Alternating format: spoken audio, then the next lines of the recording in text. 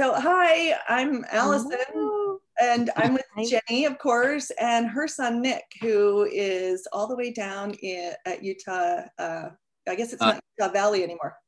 yeah, it's Orem, Utah. What's it? Utah Valley University, and I'm studying psychology. So yeah. Yeah. And I am being totally vulnerable today because you're going to see all the spots, all the behind the scenes, the real deal of me and Nick's relationship, which Yes, bring Nick, it on. you have to do at least tell of one fault that your mom made, one error in. Oh, he'll have more than one. He'll have more than one. We're just going to talk with Nick and Jenny about the Nick's coming out experience and how Jenny got to be the calm, like life coach kind of mother that she is. So let's jump right in. So Nick, when did you know that you were gay?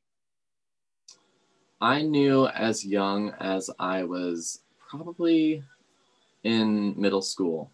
I would say that it was first a small feeling of like, I feel like my friends at school are like a little, I'm attracted to them, and I don't know if that's normal. And that's kind of when like the curiosity began. And ever since that year, I would say it took me probably 3 or 4 years to understand what the meaning of gay was. Because I was really young. That wasn't a word that was like thrown around a lot at my time.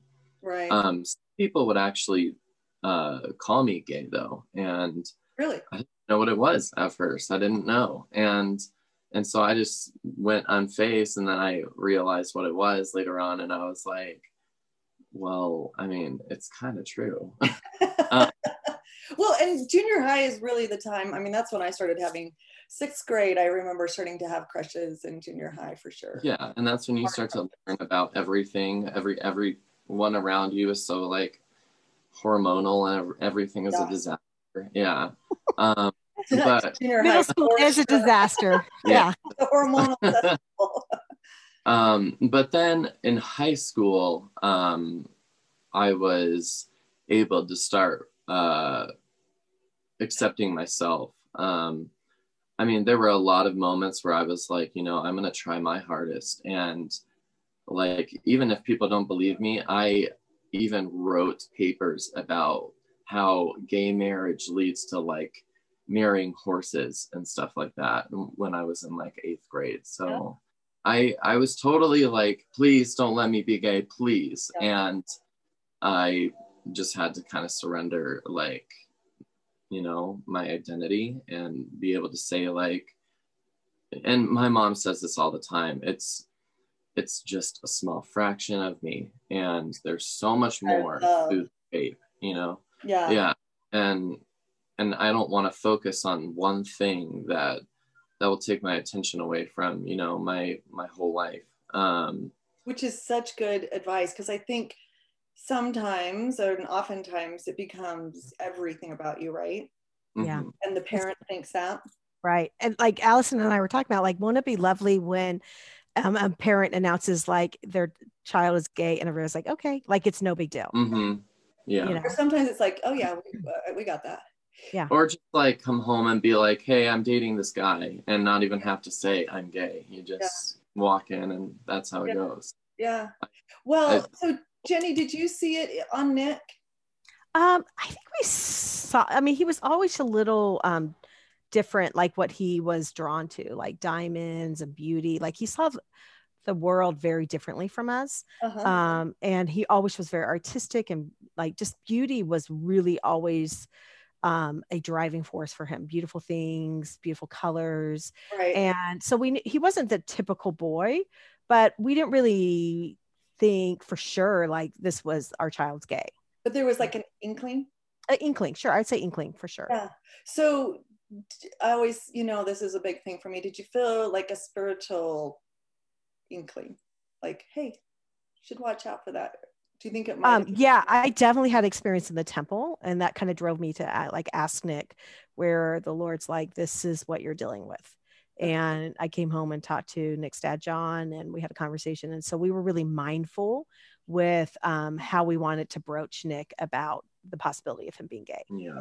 I love it. I love that the Spirit's in this with us. I mean, like, how can you do it?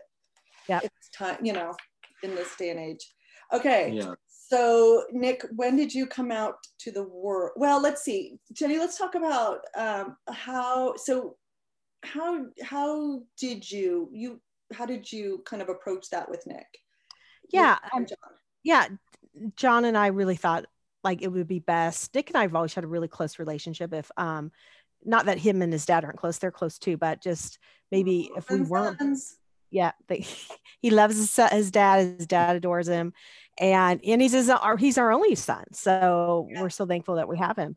And he, we thought like a date. We always do these dates one-on-one because we have 6 kids. So the one-on-one we love. And so I took Nick to this museum that was really cool. And then we had lunch, and we decided like I would just ask him that day in a really safe place what's going on with him. Good. Yeah, and it totally caught me off guard. Totally. Were you okay to answer? Say that again. Were you okay to tell them then? Did you feel safe enough to tell them? Yeah, because leading up to that moment, I mean, I had started to tell my friends. So I told my closest friend Caitlin, and I told my cousin Callie, and those are like the closest people that I was like, friends with at the time, and like I really, really could trust to not let it out. Mm-hmm. So I think I was coming to terms with it at that moment, but it definitely caught me by surprise because I was hoping. I mean, I wasn't hoping to come out. In fact, I actually think that worked out better because it felt like my mom came to me and I felt safer than, standing up in front of everyone and being like, hey, I'm gay. It just was like it just felt calmer. Yeah. Yeah, and the build up, the anxiety, the build up of having to come out to people must be pretty pretty intense. Yeah. So that's so good. Okay, and then how did you all handle it, moving it from you and your mom and your dad to the kids, to the girls in the family, and then how did you move it out the next step? Because there's steps, right? Mm-hmm. Oh, and Jenny, how did you feel when Nick came out to his friends first and his cousin? Were you okay with that? Yeah, I mean, honestly, you always want to be the first, right? But I totally understand. Yeah, I totally understand it. I mean, he knew he could tell his friends and they wouldn't feel any disappointment. They would just love him. And he didn't know that for us. Even telling us, he knew we would be smallly sad for this, right? Because this is not what we thought his life would be. And so I totally get that, where you need to go to where the safest place for you. And as a teenager, it's not always your parents. That's just how it is. And I remember when it was such an emotional day for you, Nick, when we were talking about it, and you really had this fear that you would be kicked out of the family. Yeah, I thought that because I had heard stories about children in Utah getting kicked out of their houses, and I was like, I can't believe that this is a thing. And that's I just prepared myself for the worst because I was terrified. And that's a lot. Yeah, I would say terrified. Yeah. Terrified is a great word for when somebody comes out, they're terrified. Yeah. Mm-hmm. To have to get yourself prepared to be kicked out of a family, talk about some anxiety. Yeah. That's pretty gnarly. Yeah. So Nick, your mom said there was a small sadness. Did you have to go through the mourning of what you thought you would be to who you were?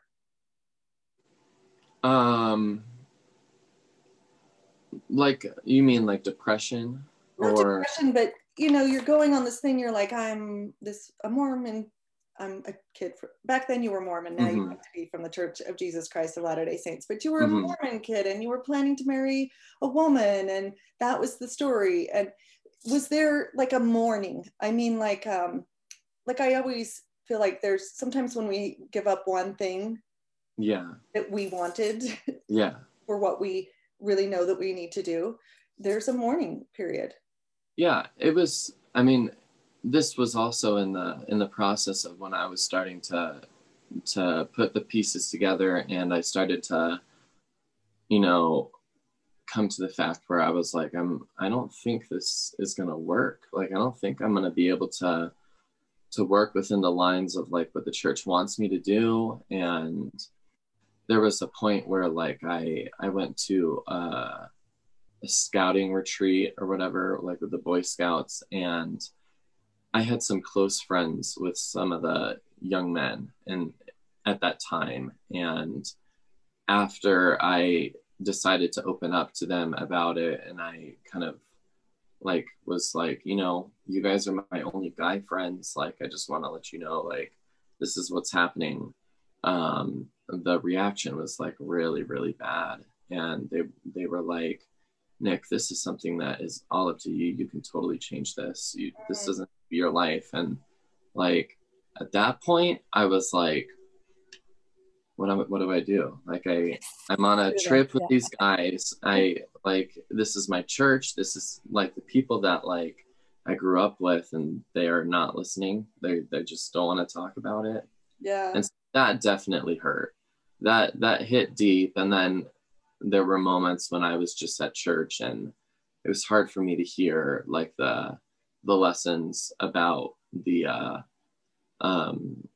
eternal family in between a man and a woman. And those lessons just kind of really, I had to step out at points because I was like, this just hurts my feelings.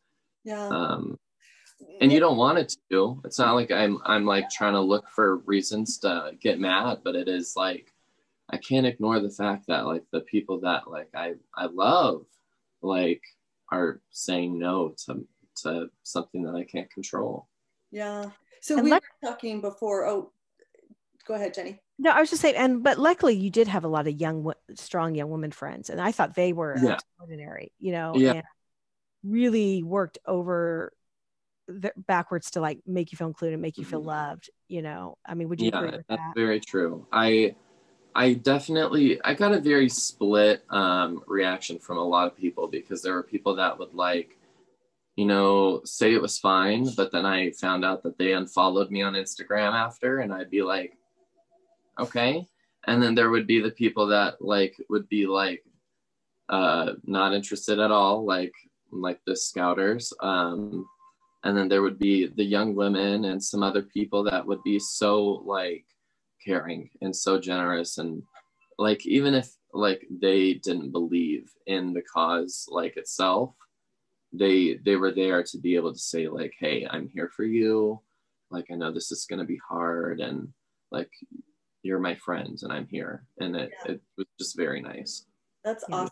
That's awesome. So in your scouting story, and when we were talking before, because I just barely met you today, even though I've heard so much about you, but you were talking about being in your church classes like Sunday school and whatnot, and hearing kind of the story, like you said, of family, eternal family. And something really struck me as you were talking about that, even with the Scouters, because oftentimes you'll hear LGBTQ members and even families say, there's no place for me here.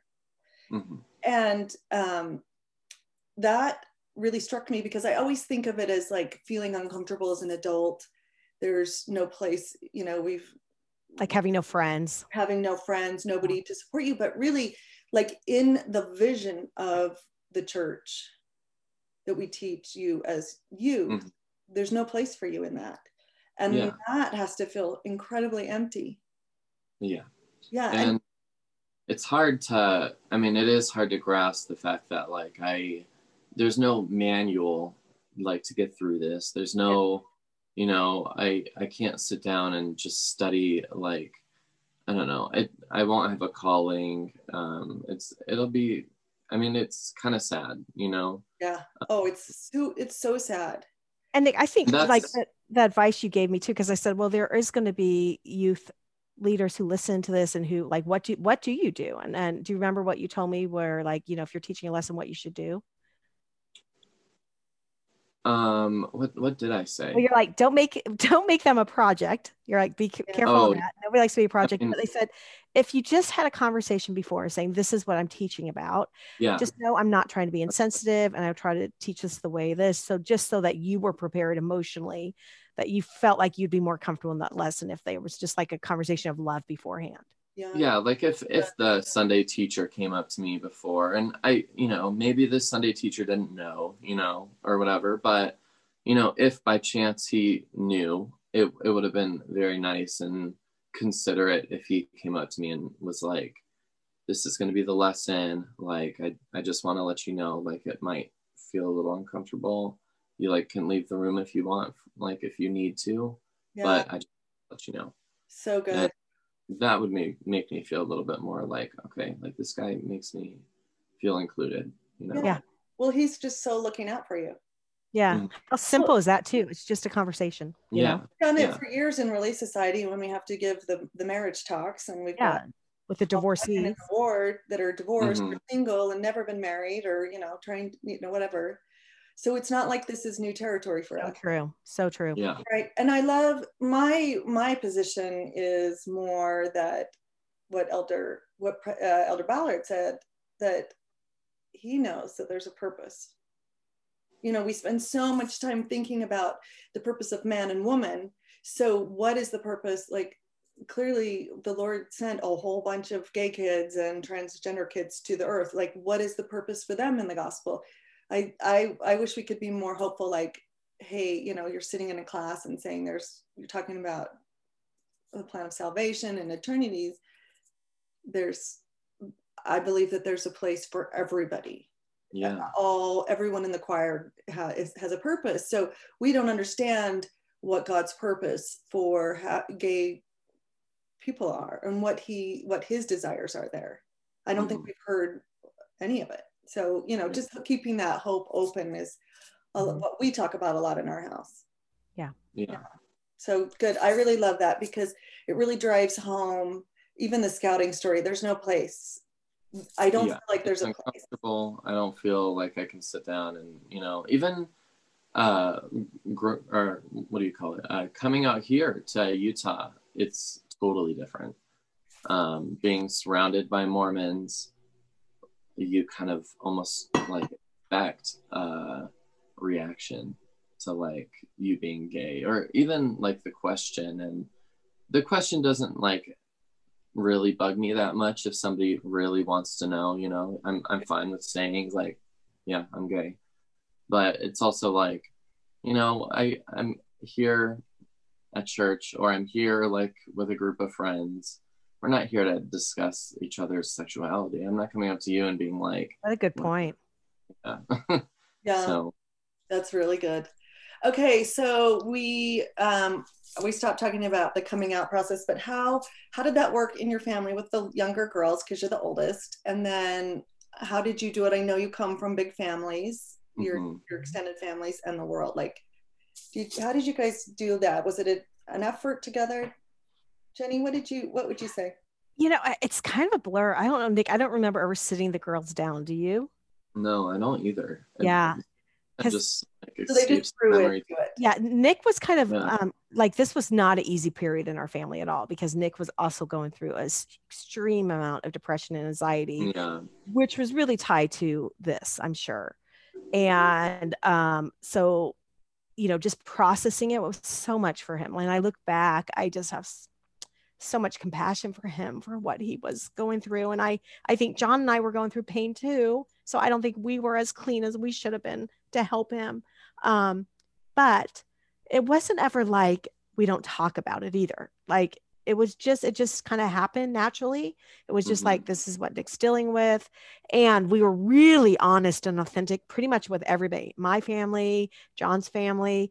And so, I don't know of any really negative experiences Nick has had with any of his extended family, but Nick, you could be honest, because people want to hear it all. Family to be embraced.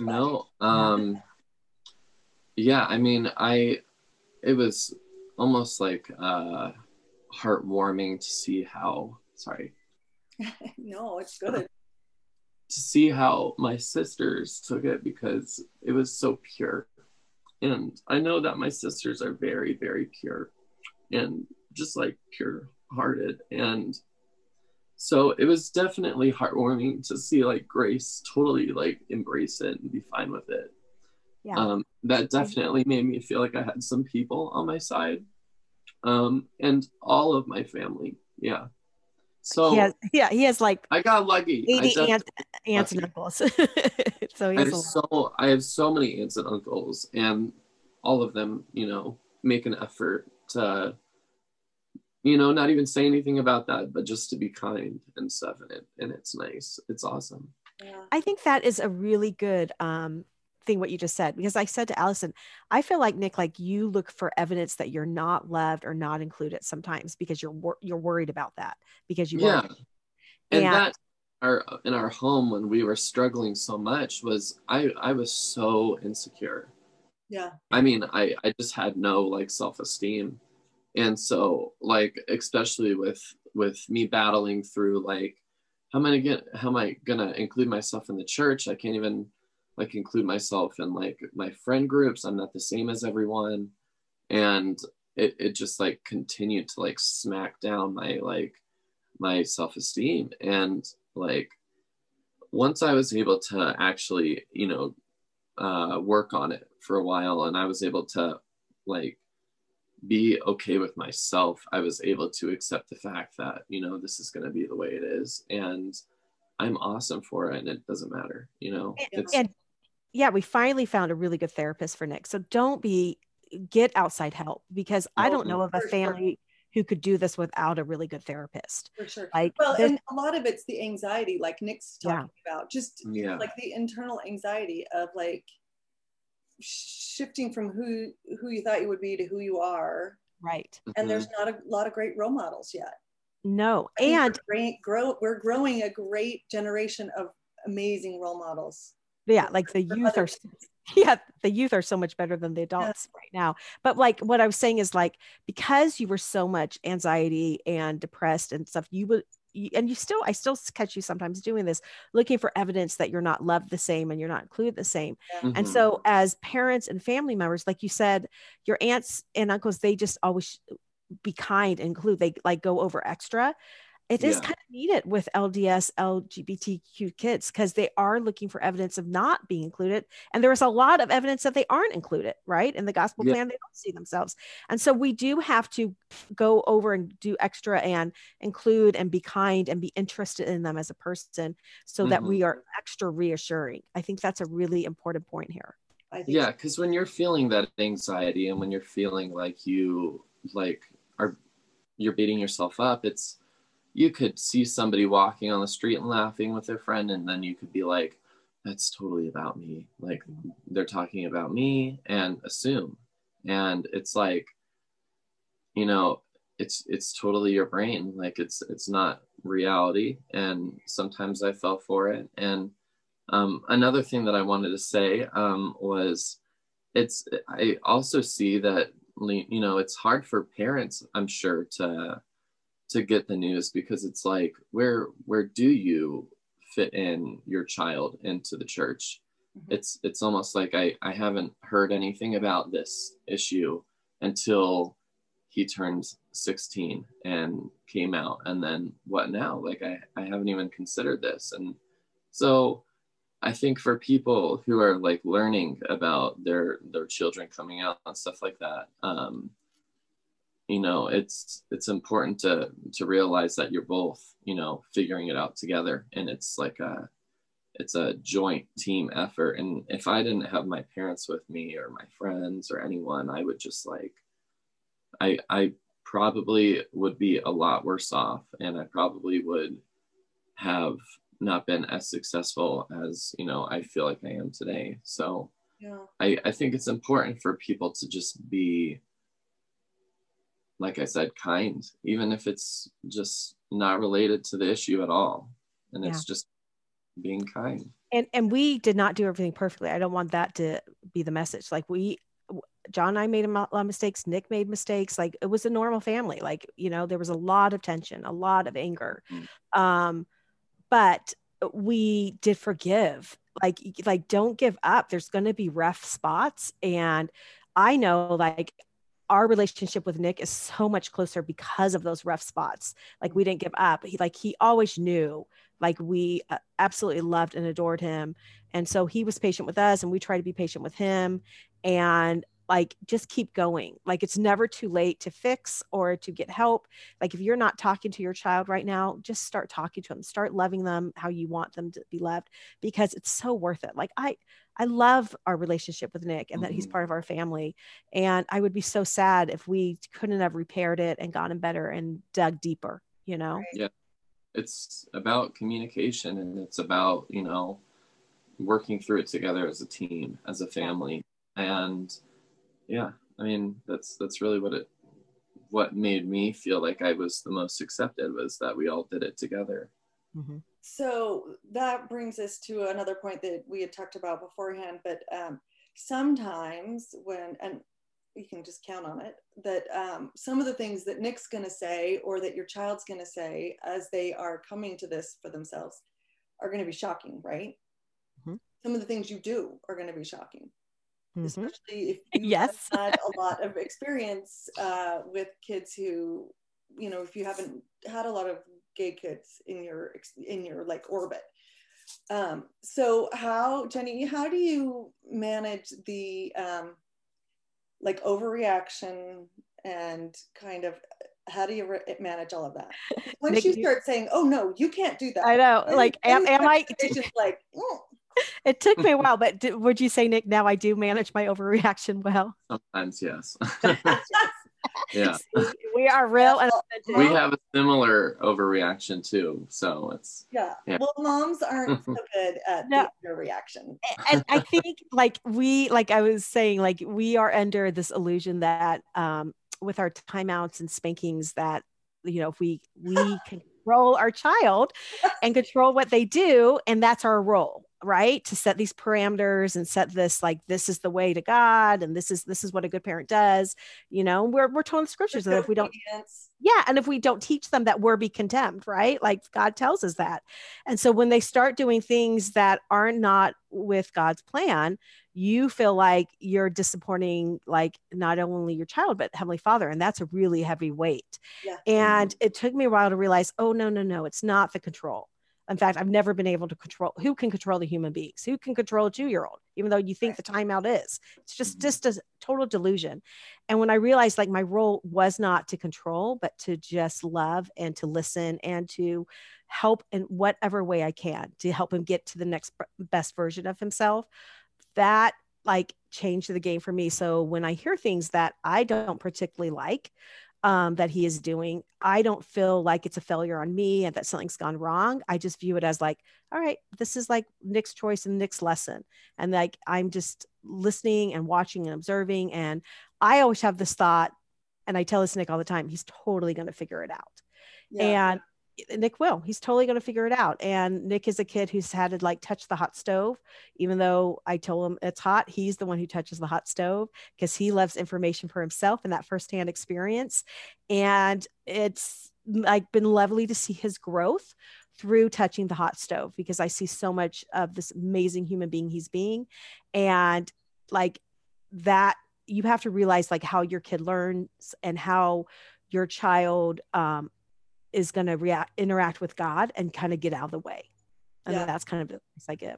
Well, and that's what we've done in our family. Like I just say to Jake, like you stay connected to Christ and, you know, you keep getting that, you know, the spirit there and you're good to go. Like you can, same with all of the kids, right? Like, yeah, you're connected with the spirit. You'll know what you're doing is wrong and you'll know what's right. And it might take you a couple of months before you figure out that you're doing something really stupid. Yeah. But eventually, if you stay connected, the spirit will like kind of push you and say, try this something else, or don't do that. Or, you know, I know that from plenty of experience growing up. What would you say is the most effective when we parent you, Nick? Because we parent all different styles, right? I mean, in the past few years, I felt like everything that I've been able to say to you guys, you are able to listen to without like you know, having a overreaction, or you guys are just accepting about it.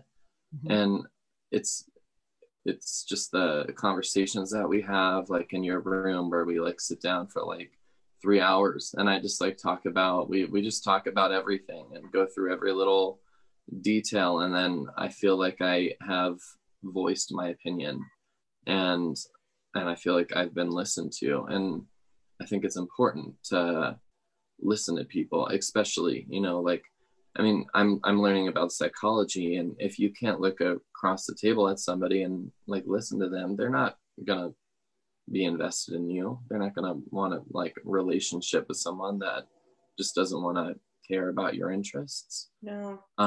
So I think the fact that you guys were able to approach me even when sometimes I didn't want to, and we had these sit downs and we were able to speak about everything, that was definitely like the reason why I was so open with you guys. And so and now because of that, I feel so comfortable. Like I feel like I could be like, hey, I am dating someone new, and I don't feel like I have to be like, you know, sipping on eggshells and or lying anymore. Yeah, it's awesome.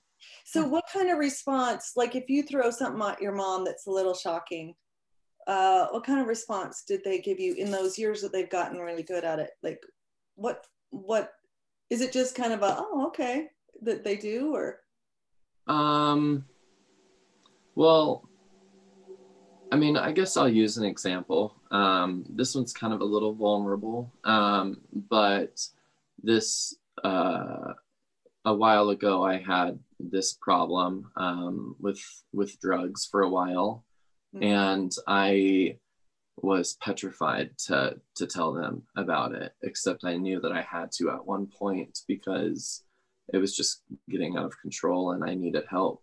And, you know, like when there is something like that now, I automatically go to my parents. I no longer have to like go to my friends. Obviously, like I'll tell them, but the first person I call is my parents, because I just can be like honest. And when I came to them and when I was like, I'm having an issue and I need some help and I want to do this like together, it was so much better. I mean, like I was expecting a lot worse. I was expecting like, Nick, we're so disappointed. Like you've gone through this before, and like, I can't believe you'd screw up like your progress. And it was really just like, Nick, we are here for you and we're going to help you get through this. And that's it.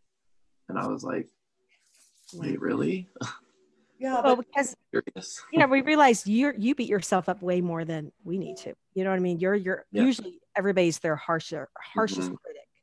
And we need to like love the human beings better, you know. And this is what Allison and I's whole mission is like, you know, like you said, like if you could have wished the gay away, you would have, and you try to. And if we could just love and come from a place of like, okay, what now? You have this, like, you know, this, your drug use. Okay, now what do you want to do about it? Because it's your journey, it's your life journey with God, right? And so oh, if we could just be better guides and drop the judgment of each other's actions, because it's not like Dad and I are perfect or have ever been perfect, you know? And so just helping each other, it's so much. I love, Nick, how you knew you needed your parents to help you through this. I mean, it's a family effort getting each other through this world, right? And you felt drawn to your parents. And even though you worried that they would be disappointed, you needed them and you knew that they could help you. And I mean, I listen to that story and I think of all the kids who don't have a parent or parents to come home to and sit at their parents, the foot of their bed and say how they are so sad and this thing is happening. And I just loved hearing your telling of that. And it is vulnerable to share that kind of information, but you knew where you needed to go. And how like our heavenly parents, we think they're going to be so disappointed and so like, oh, Allison, you did it again. But really it's just like, no, sit with us and let's figure this out. and we'll figure it out. I mean, I just think it's such a godly way of being a parent, and it's hard. Your parents did a lot of work to get there. Mm-hmm. And you've done a lot of work to get there where you are. And, you know, we stumble and we fall, and heavens, you're in college. Could be a lot worse. Mm-hmm. It could be a lot worse, but it's so worth it, the work. Like our relationship with Nick is so rock solid. Like, and that wouldn't have happened unless we went through the door of hard. Yeah. And so, you know, being gay and LDS is the door of hard. There's no soft spot. We can't make it easy for you. No. But it's such a blessing. Like, and people are like, how could you think that? I'm like, why? Because I've learned to love Nick for Nick, not for anything else, but just because of this amazing spirit person he is. And like, he's my son, regardless of the choices he makes or who he is. Like, he has so many gifts, and I've been able to like not love him because he went on a mission, or not love him because he went to the temple, like, you know, just like because of his actions, but love him because he's Nick. Yeah. And that I don't think would have come if I hadn't had to go through the door of hard, you know? So, I mean, but Nick, like your journey through the church, like, I know you still love the church, and when you're home, you do all the stuff with us and you pray and everything. But I know, like you've told me before, like it's really hard going to the chapel and you feel like you're being judged, and church is not always comfortable with you. You know, how are you balancing that?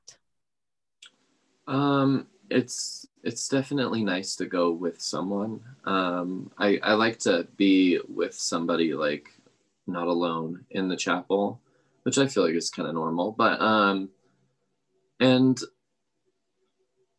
I would say, I mean, the more that I pray, the more that I've been praying a lot more lately, because I've been like slacking on it for the last month, and I was like, okay, I need to get back on my game. And so I've been praying a lot, and it's definitely helping. And with this, like I've been able to like pray for, like, you know, let's hopefully find somebody someday that is LDS as well, and that I can work like a relationship out with, and also like be able to still be part of what I believe in and be comfortable in it. And I guess just having the hope that, you know, there is a plan for us. Maybe we just don't have the answers right now. And, you know, God's never been easy to, you know, get anything from. It's going to be patience. I have to give my patience, and I have to be okay with what he's saying right now. And at some point, you know, maybe he'll be like, you guys get the heck in the, you know, freaking temple right now and get married. And, you know, I can just hope for that. And I guess just praying and stuff like that makes me feel like I can attend church because it's for God, and not because it's for everyone else around me. It's just for me, you know.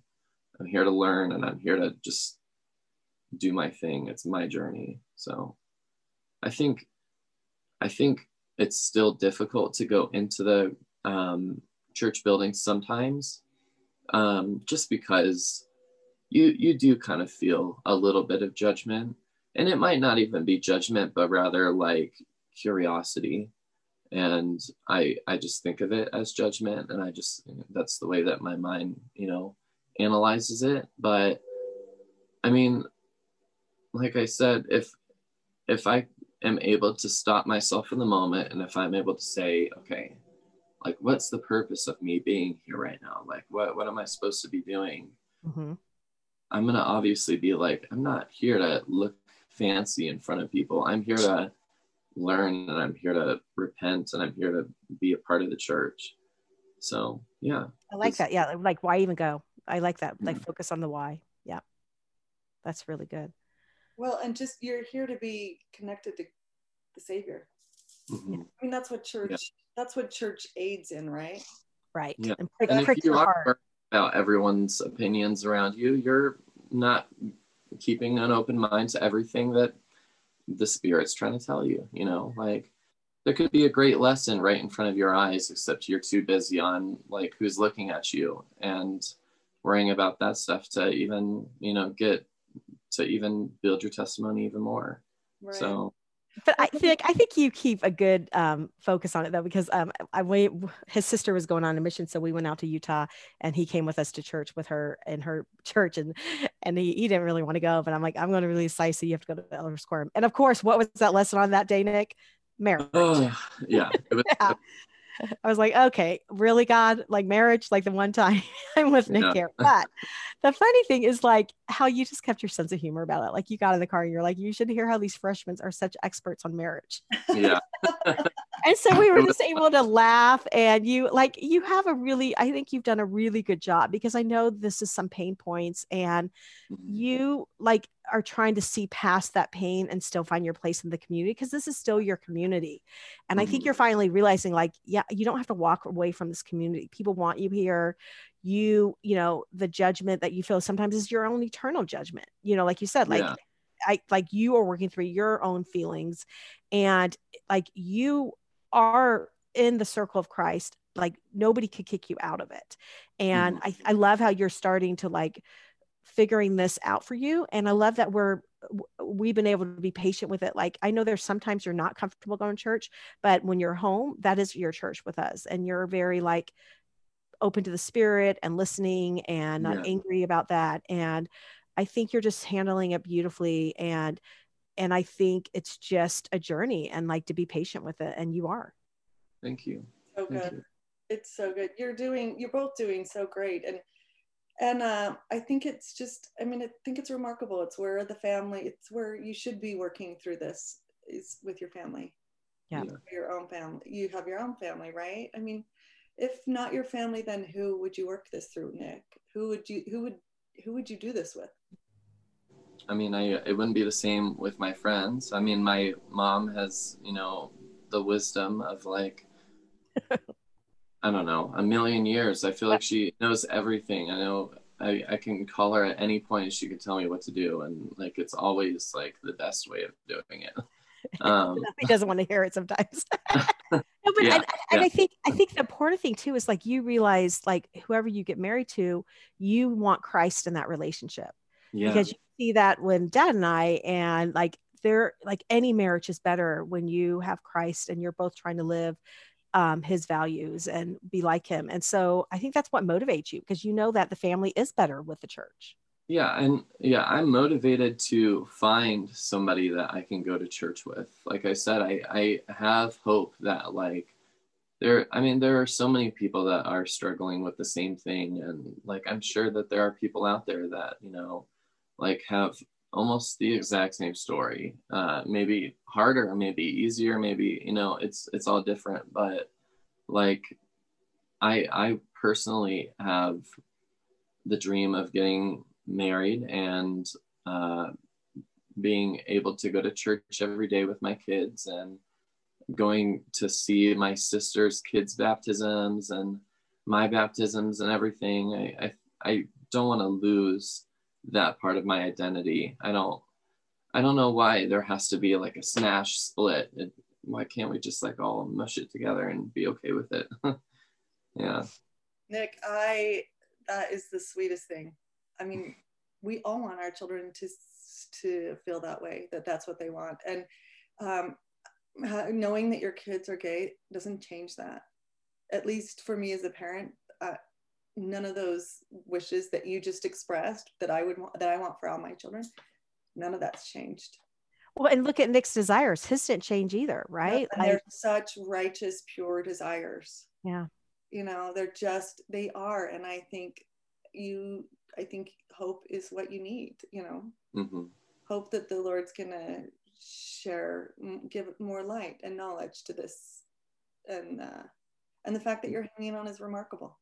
In any way that you can hang on, because right, you know, that's what the Lord asks. He knows that there's an inhospitableness about the church as far as LGBT people right now. He knows that. So he must be much more proud that that you can hold on. I think it's remarkable, and it just says so much about your family, the way your family's handled it.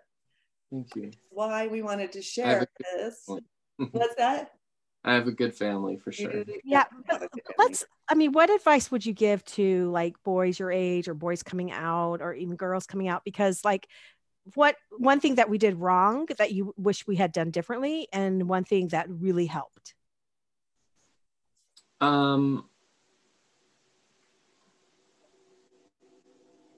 I would say the one thing that probably it wasn't like intentionally to hurt me, obviously. But when I first came out, there was kind of a want to still figure it out. Like it was still like a puzzle, and we're gonna figure it out. And I think that making you straight. Yeah, and I think if we do this right, you're gonna be straight. Yeah, like I'm a project, and that's like the worst feeling ever. And I feel like that is a lot of kids' fears in a church, like to be that kid that like is the project of the, like, I don't know, and young men's president or something. I don't know, but it is kind of like wait, what was the question again? Like what we could have improved on. Yeah, like okay, so not try to fix it is basically what you're saying. Don't try to fix it. Don't use words like, or just don't use like the words that would in basically mean like, okay, this is just a phase. I hate that. I hate hearing it's just a phase, because deep down, you've been feeling this way for 16 years. So I don't think it's going anywhere, So a phase that's a long phase. And then I would say one thing that really helped was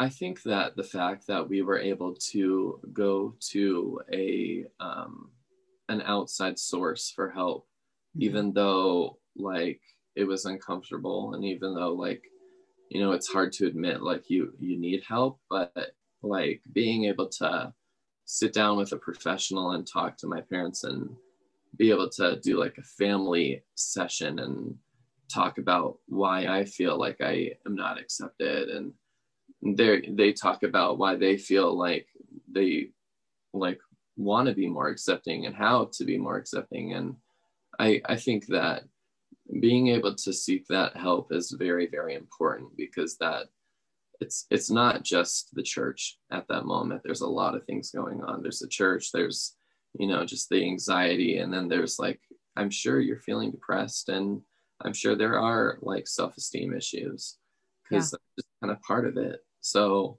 being able to go to someone, and being able to go to someone and say, I'm having a few issues, and I need to figure out everything, and I need to put it all together so I can be happy again. And like a neutral space is really helpful.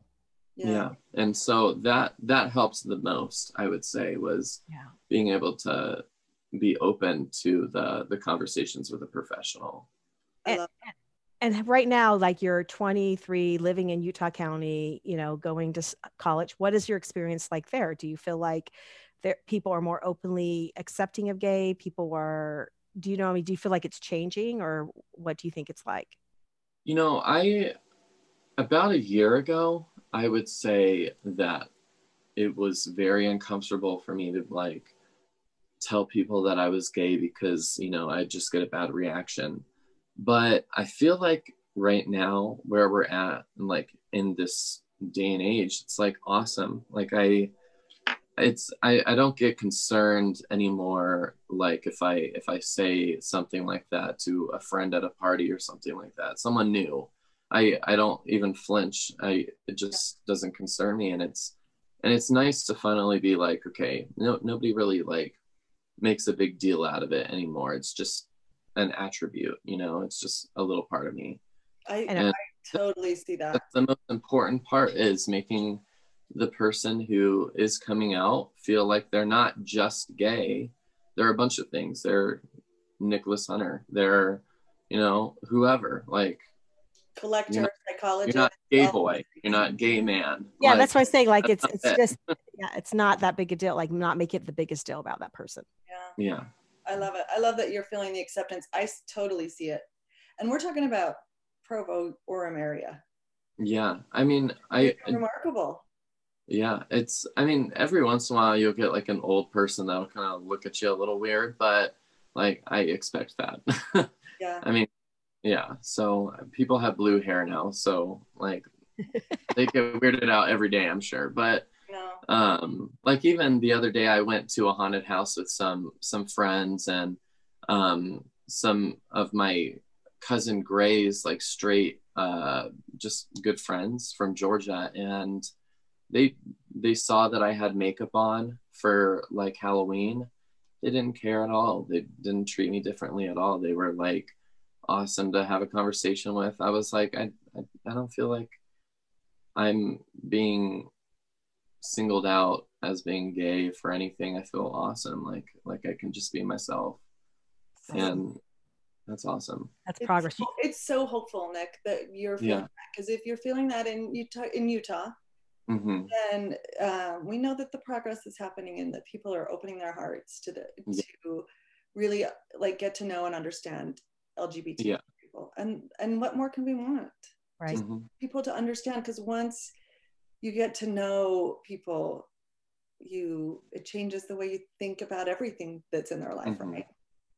Yeah. So good. So good. You guys are so good to do this. This is hard. I know, Nick, you're so amazing to be this vulnerable. No, this is awesome, but so helpful. That would be awesome. That's the goal. Yeah, if you could help one boy or one girl with this, and one parent to ease into the role that they need. I mean, Jenny and I talk about it. You have to be able to shift into a different gear as a parent, which is really healthy for all your kids, not just LGBTQ. We tell our daughters all the time, oh, you're so lucky you had Nick because he made us such a better parent. Really just knocked all the edges off, didn't you? That's right. I made it easy for everyone. You're like, you're welcome. Oh my gosh. It'll be helpful for so many parents to be able to shift into a better space, and they'll see how darling you are, and they'll want the kind of happiness and love that you radiate. So thank you. Right. We love you, Nick. Thanks for coming on. Love you guys. Bye. Nice to meet you. Nice to meet you.